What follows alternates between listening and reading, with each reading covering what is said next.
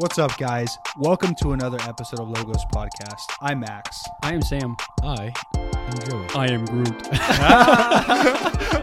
I'm Groot. If only Groot was here. On today's episode, we have a discussion on happiness. But before we go into that topic, We got to tell bad news. we have It's a not really sad bad story. news. Good It's and just a fun well, story, yeah. a sad story. It was a real death, Embarrassing. real Probably- death and resurrection story. Yeah, real nice and Christological. Yeah. All right. So I'll do my best to tell this story like very short and like Yeah. to the point. Make it quick, man. Okay. So we needed a whiteboard for this podcasting thing. We do these like prep sessions where we want to tell you guys good information, so we write some stuff down, you know. And so there's a whiteboard just kind of hanging out in a classroom at the seminary, and we're like, hey man, like let's just go take that because they have a whiteboard right behind it. Like they have a chalkboard whiteboard on the wall. Like we'll just take this one. So me and Max just stroll in there one day and we just take it. And it's in our little podcasting room and it's all good, right? So Not all seminarians steal, just an FYI. it wasn't stealing. We just kind of repurposed this Repurposed whiteboard. it. Yes, exactly. So, you know, a couple weeks go by and we have a professor here who is just kind of like making a fuss, like, hey, like this whiteboard's gone. And he's like posted about it on Instagram. He put a picture up about like I had to go back to Stone Age chalk. Did he really? Yeah. I didn't even see it. Yeah, dude. And so me and Max are sweating. We're like, okay, like we took this thing and we're like, so what should we give it back? Like, what do we do? I think Max was sitting with him at breakfast one day, right, Max? Yeah. Oh, but this is scary because we were sitting at the table. He's like, "Yeah, me and this woman that works around here are trying to figure out, what happened to this whiteboard, because nobody knows where it is, and I need it for class today." And I'm like, "Father, what time is your class today? Yeah. What time is your class today?" And he's like, and I was trying to be nonchalant, and in my head, I'm like, "Oh my gosh." You're gotta freaking get- out. Yeah, I'm like, oh We my, gotta I'll get it. text you. I'm like, guys, we gotta do something about this Yeah. quick. Yeah. So we're sweating about it all day. And then we wake up the next morning to an email to everybody in the seminary, which is kind of a big deal. That's a big deal. And it's like, hey, this whiteboard's missing. So if anybody knows anything, like I need to know and get it back from this. Like she's like a maintenance person. Yeah. Yeah. So I'm like, all right, guys, like I have to email this. So I had to send this lady an email like, hey, I know where this whiteboard is, and like then email the priest who was looking for it because she mentioned the priest like specifically, and he's my formatter. I'm like, hey, Father, look, like, I took your whiteboard. Your friends at Logos Podcast took your whiteboard. So, anyways, me and Max had to do, take it back, and everybody's laughing at us. They were in the kitchen and stuff, Yeah. and then now we have this other chalkboard that Joey came resurrection. I Come don't know on. where'd This you is get the this resurrection. chalkboard. I know a guy who sells chalkboards. Like the same guy that we know that we got in No, trouble for? I mysteriously found this chalkboard at a random place in the school, and hopefully no one else Okay. needs it. So we've repurposed another chalkboard. Hopefully the nobody chalkboard needs now. this one back. I think All right. chalk's more sophisticated anyways, so I think we'll be better We're off. classy men around here. All right, let's don't know. let's Should talk we about happiness. Talk about man. happiness, man. That's Happiness. it's a big topic. What is happiness? Everyone wants to be happy, man. That's like the ever- classic question. You ever notice that?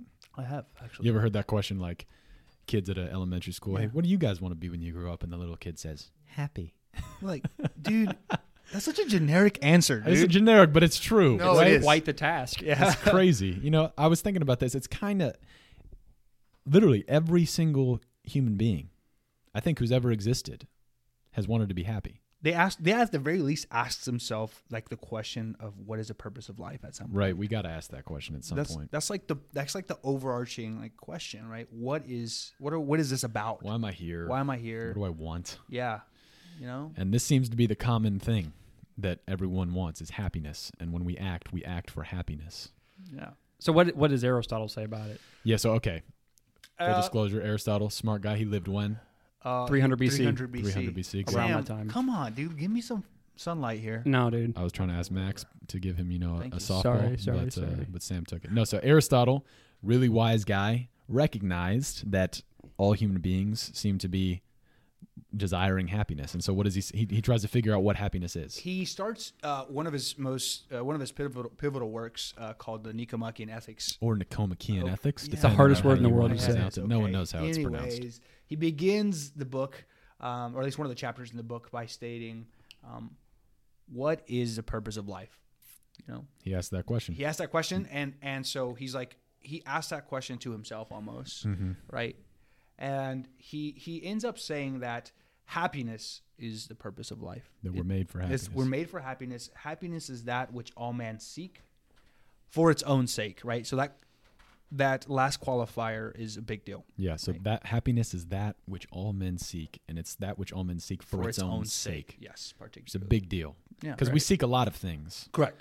but a lot of the other things we seek for the sake of something else. We seek for the sake of, like I get up out of bed in the morning and go to school because I think going to school is going to eventually set me up in a good position to, I don't know, get a job, and then Yeah. eventually that's going to ultimately conduce to make me happy. Right.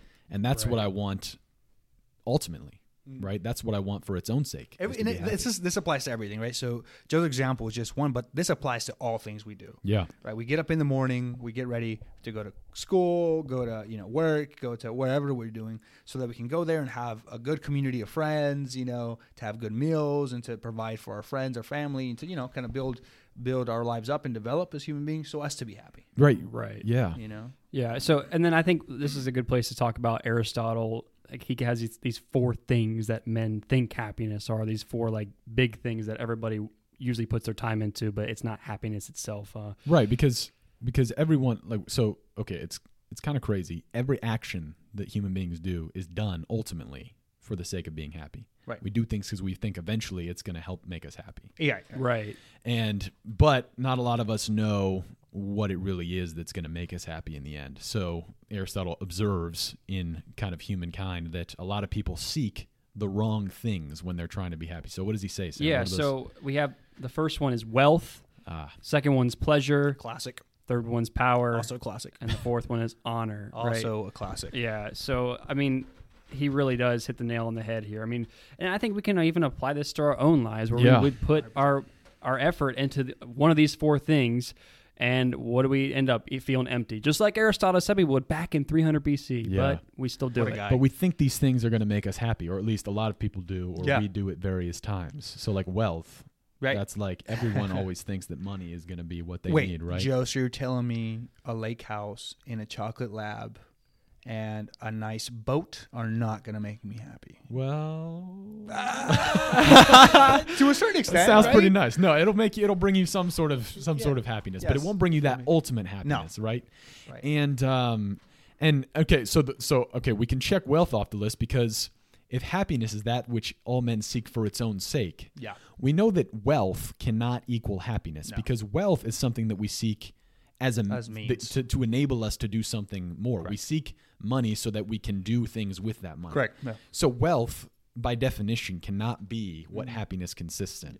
And a cool little example I would give is a little kid asks for like Christmas money Yeah. to buy a game. Right. Or something like that. Right. you He know? doesn't just want the money No. for the money. Right.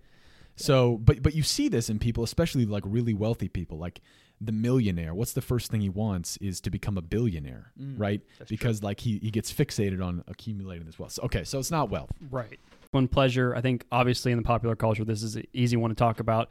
People are always seeking like what's going to make them feel good Yeah. next, and they want it like as much as possible, right? Right. I guess just dropping a philosophical term there would be called hedonism. Hedonism, Hedonism. is what we mean. If somebody says that's a hedonistic culture, they're saying that it's a culture that chases only pleasure and like Pleasure. the sensual pleasures, right? Sensual pleasures. So I yeah. think we really don't have to talk about this one that much, because I think you should be able to see that people who are only seeking sensual pleasures are typically miserable, because they have to, always be like stimulated with one of the they're senses. not fulfilled, and when they get the pleasure, it passes away quickly and leaves them desiring just more of the same thing. Yeah, and oftentimes it causes catastrophic things. Yeah. We see this all the time through famous people's lives who are pursuing these pleasures, and it just Right. doesn't play out. Yeah. Right. Doesn't play out. We do want to say though that pleasure in and of itself is not a bad thing. No. Right. Right. Right. Right. So Yes. we want to make this distinction, because I think a lot of people think that Christians would say that you should never feel pleasure ever.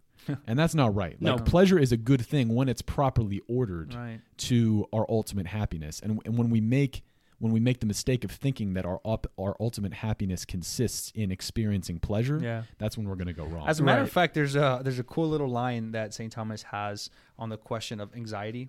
yeah. Like they ask him, how do you reveal anxiety? He says the two ways to reveal anxiety is to have a nice glass of wine and a warm shower. How a you warm re- bath, how you, actually. how you relieve anxiety. Yeah, how you Okay. relieve anxiety is you get a nice glass of wine and a bath. Yeah, so pleasures, right? Boom, both like very practical beautiful. things that Yeah. when you're feeling sad, Yeah. have a Listen shower. to music. Right, listen to Beautiful music. pleasure, so you know? these things, so pleasure's good Yeah. in a properly ordered way. Right. Yeah. And what's the next one, Sam? The next one's power. So I think, again, this is an easy one to look at. I think people, like if you think like politicians or whatever, Yeah, or man. even just like influencers out there, like they want to tell you what's right and what's good, and they want power because it helps them like get their message out there and like almost like kind of bring stuff into themselves. That makes sense. Yeah. But how many politicians start seeking power for its own sake? Yeah. They just want to get as much power as they can Yeah. because they think that power is going to make them And happy. it's cyclical in its logic because, like Joe brought up earlier, the millionaire wants to be a billionaire, wants to be a trillionaire, wants to, and all of a sudden, like, okay, this money is good, but I also want to provide for all these things. And right, I was thinking about like Jeff Bezos, not too long ago, talked about that, like he like wants to spend more time with his family, Yeah. and he only wants to make 3 big choices a day. You know, he has the means to do that, Right. He has the money and power to do that, but like that's not it. He wanted something more than that. Yeah, like all the wealth was not Yeah. enough. He All the realized, power like, he has. He yeah. has so much power in society, and that's not all he wants. Yeah, so wealth and power, they're very similar. Right. But power, again, cannot be happiness because it's a means to a further end. Correct. Right. Right. And then I guess we're just moving to the last one is honor again. Very close to power, but honor, you know, doing things so people say, wow, look at that guy or whatever. Yeah, you know. honor, prestige, reputation. Right. Yeah. And the problem with this, Aristotle mentions, I think very, very wisely, as he tends to be, is, you know, honor is completely dependent upon other people. Right. Right. So I can never, like, say I'm super happy only when other people think well of me. Well, that means as soon as other people's opinion changes, Yeah. I'm no longer happy. Right. And so he says happiness is something that's stable. Like we're seeking something that's stable Yeah. and that we want for its own sake. And so if we place all of our, you know, weight in, you know, trying to get other people to like us, Other people's approval. Yeah. it's not going to bode well for us. Even though if we're living a good virtuous life, Right. a symptom of that will be that other people think well of us. And many people, I mean, we know this innately, right? Like I see it all the times, like as motivational quotes. Like, don't look to society or for Right. others to accept you. Yeah. Like, you accept yourself. Yeah. As long as you know who you are, and to some extent, that's true. To some extent, that's you true. know, You know, there's like your identity is not found in other people, Right. And he distinguishes. And another interesting thing is that he noticed that honor is not, as Joe mentioned, at least implicitly, is not in the one that's being honored, but in the one doing the honoring. right. So yeah, that's an important little distinction there, and I think it really helps draw out this kind of idea. Okay, so we got to move on, right? So if it's not these 4 things, then what is happiness? Well, for Aristotle, he kind of uses this Greek term as eudaimonia. Eudaimonia. What in the That's world in does that English. mean? We spell that EUDIMONIA. Actually, I have a confession. Okay, confess. I'm not sure if that's right. All right, it might not be right. I just wanted to make sure we knew like the wording. I know it's pronounced right, but I don't know if the spelling's Eudaimonia. right. I think that's right. That Yeah, sounds right. yeah, we that we sounds take right. Greek. We kind of can we get know. a sense. I trust you, Sambo. But okay, so he says first, right? Okay, so he's gone through all these things. This is what happiness is not. It's not wealth. It's not pleasure. It's not honor. It's not power. Yeah. What he does to kind of figure out what happiness is, it's this really, I think, sophisticated move where he says, okay, if we're going to find out what human fulfillment, what human happiness looks like, we have to examine what the highest faculties of human beings are. Yeah. Right? So what makes human beings distinct from the rest of creation, the rest of the animals, the rest of the world, is we have these 2 capacities, right? We have an intellect and we have a will. Mm-hmm. We can know things, we can know the truth, and we can love. We can love the good. And so he says, what if human beings are going to be happy, it's going to involve a use of these 2 highest faculties. Right. And he calls this use. Yeah, eudaimonia. And so, like, an important distinction here, right? In the classical American approach to happiness, right? Yeah. The pursuit of happiness, as Right. we oftentimes say, we think of it as this like receptivity, this state of mind, right? Yeah. Like I'm drinking a beer with my bros, right? And I'm happy. I'm eating a nice fat cheeseburger and I'm happy. I'm with my family and I'm happy. I feel good. Yeah, right. And so like it's almost like this passive state of being, like we're receiving these things external to us and it's kind of coming in us and we're happy. Right. Right. But eudaimonia has a different attribute, different quality to it, right? And happiness itself is a mistranslation because eudaimonia is talking about an activity. Yeah. Right. It's not a passive state of mind. Right. It's a dynamic. It's an action. It's an action. It's dynamic. So as Joe said, we have the intellect and the will as two distinguishing factors of man. Yeah. Right? So we know the good and we act towards said good. Yeah. And it's this perpetual action that we seek. Eudaimonia. Yeah. So right, it's like a human flourishing. Right. It's It's the human being kind of like firing on all cylinders, like acting to his full capacity, knowing the truth and loving the good. Yeah. And so he says this is what happiness is. Yeah. So if it doesn't lie in wealth, doesn't lie in pleasure, doesn't lie in power, and doesn't lie in honor, where does it lie? Right. It's almost like Aristotle's like, okay, yeah, it's just like this human flourishing, and it's like contemplating the good and like doing the good, right? And it's like, I still feel kind of like okay. Well, we will say that does have value, right? Oh, like doing that absolutely. type of No, stuff, I don't want to. Yeah, that is. And it brings a kind of certain like pleasure with it, right? Like when we learn a truth, or like when we recognize something to be good, and we like, it brings a certain pleasure and a real happiness, like a higher kind of happiness that we get when we just like eat a good cheeseburger. Yeah. But is that the final answer? Is that really what happiness is, Sam? I'm gonna say no, and I'm gonna lock that answer in. Boom. All right, final answer. No, this is not. So Aristotle was really smart, and he got a lot of stuff right. Yeah, he did, He actually. definitely Matter of did. fact, yeah. So, But I think this is a bit incomplete, because for one thing, as we know, we want a happiness that's gonna last, right? stable. Yeah. We want a happiness that once we get it, we're not going to be afraid of losing it. It's going to be constant. And so he says, happiness is knowing the truth and loving the good. It's contemplating the highest truth. It's basically, Sam said, it's basically like doing philosophy, right? Right. That's what Aristotle says happiness is this activity. Yeah. But even then, like, okay, I can do some philosophy and experience this human flourishing, or I can contemplate the truth and experience this human flourishing. But eventually I'm going to have to go to sleep.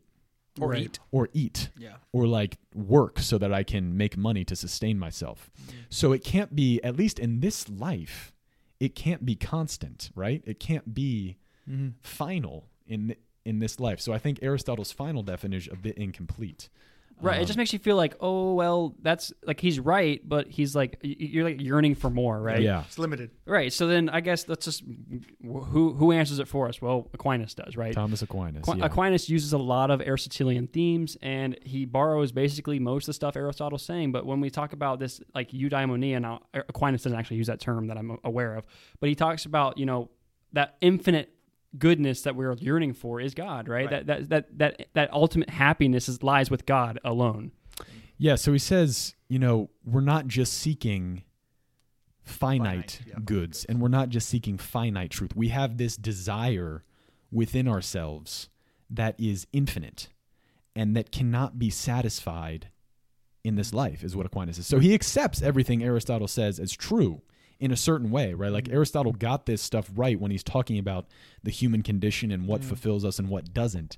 But he says it's incomplete because we have this infinite desire that can't be satisfied in anything that this world of itself has to offer us. Yeah. Right, and I think the most famous quote that kind of sums that up is Augustine. St. Right? Augustine. Yeah. Lord, you have made us for yourself, therefore our hearts are restless until they rest in thee. So that's exactly what he's saying, right? Beautiful quote. It's a good quote. Oh I wish I came up with it, but I'm glad Augustine came up with it. No, I mean, seriously, and that's one you can like pray with all the time, and that's one that's like, it never gets old, is our hearts are restless until they rest in the Lord. Like we're seeking God. We're seeking the infinite truth. Well, Augustine says they rest in thee.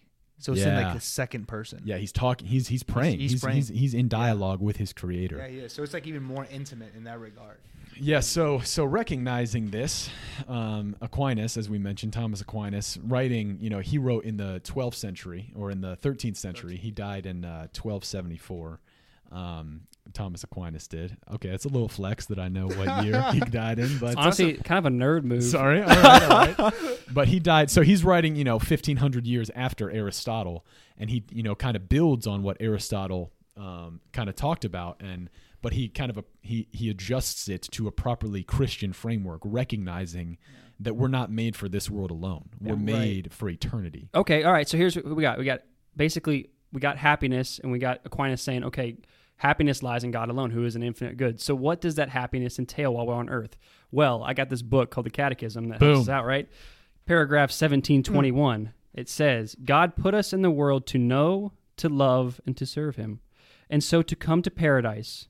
beatitude makes us partakers of the divine nature and of eternal life.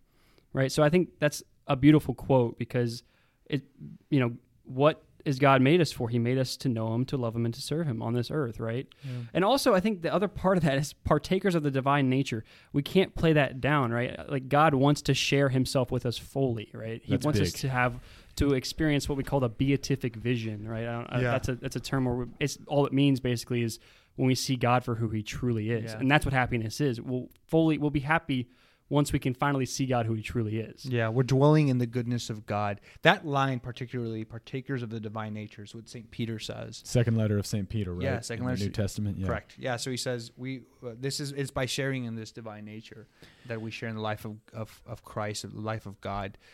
There's a cool little excerpt I read by Jacques Philippe, right? On his Time for God. Yeah. Great spiritual book. I highly recommend it to all. But there's a little excerpt in there that says, like, God knew that man would have this infinite longing. He created him that way. He created man. He's right. So he placed in him these desires. Mm-hmm. And he also knew that man learns by his sensory faculties. Right. The only way we can come to know things is through our senses. Right. And so to a certain extent, it's good that Aristotle pointed out this finiteness, this wealth, pleasure, honor, power, and even contemplation being the highest forms of good. Yeah. Right. Because they are necessary, right, to make the world go round. But at the same time, God also knew that the happiness doesn't lie in the finiteness of our sensations.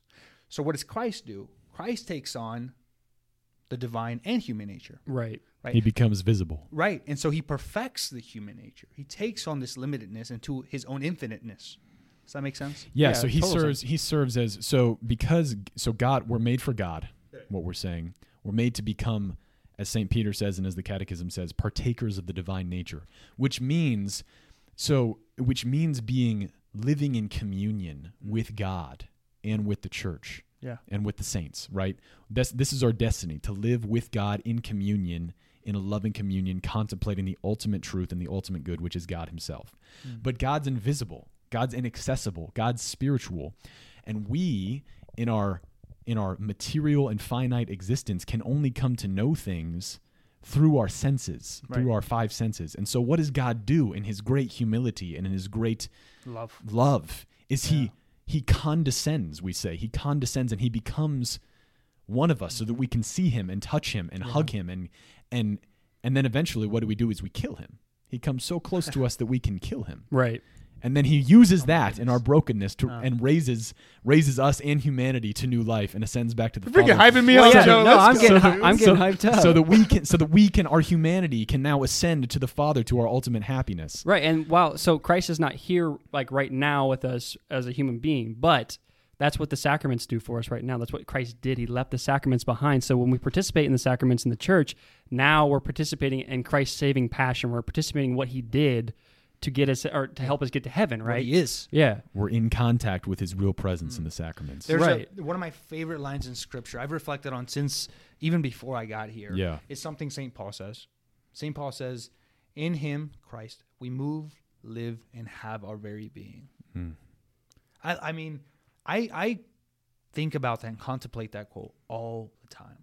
Because, like, that's what our ultimate end is to have our being rooted in the most stable, the most eternal and infinite, happy, beautiful God. That's live and move and have our being in him. And without him, we're nothing. Yeah. You know? So I think one of the other things that Aristotle was missing was this notion of communion, right? So Aristotle, his man who's happy is just this kind of this solitary man, kind of contemplating the good and the true by himself. But that's not enough, A, because the finite goods of this world are not enough to satisfy us, but B, because we're also made for communion.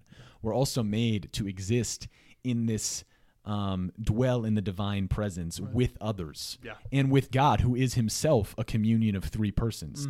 We're supposed to get kind of drawn up into the Trinitarian life of God and to become one with him in communion. And that's how we live and move and have our being. But this is what I was thinking about, is the fact that, so that's our ultimate destiny. Correct. To live and move and have our being in eternity with the ultimate good, who is God, and with the saints, with the church. But that begins here now on earth. Yeah. Right? So Aquinas draws this distinction between imperfect happiness, which can be attained in this life, and perfect happiness, which can only be attained in the next life. And so imperfect happiness, it might not sound as good as perfect happiness because by definition it's not. But it is still something. This divine life that we're destined to be drawn up into, it begins here. Right. On earth. Especially, it begins technically with baptism. Right. I was going to say that Yeah. same thing. But yeah, baptism, according to the Catechism, is when eternal life begins. Yeah.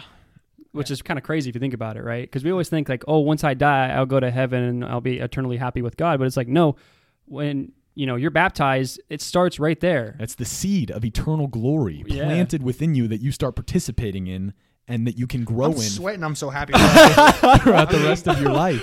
This is freaking beautiful, dude. Um, oh my goodness. So yeah, I mean, it's good stuff. I thought that this other paragraph from the Catechism would be a great way to kind of finish this episode because it kind of sums up what we kind of been talking about, and it's one of the first paragraphs in the Catechism, and I think that'll become self-evident why that's the case after I read it. But it says, "The desire for God is written in the human heart, because man is created by God and for God.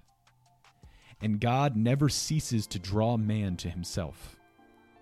Only in God will he find the truth and happiness he never stops searching for." I don't even know if I can add. Like, we don't need to. The Catechism does it, man. That's why we like the You Catechism. should just read the Catechism. Yeah.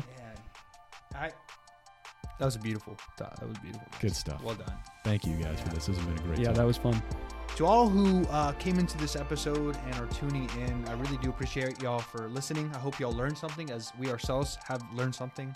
And as always, God bless.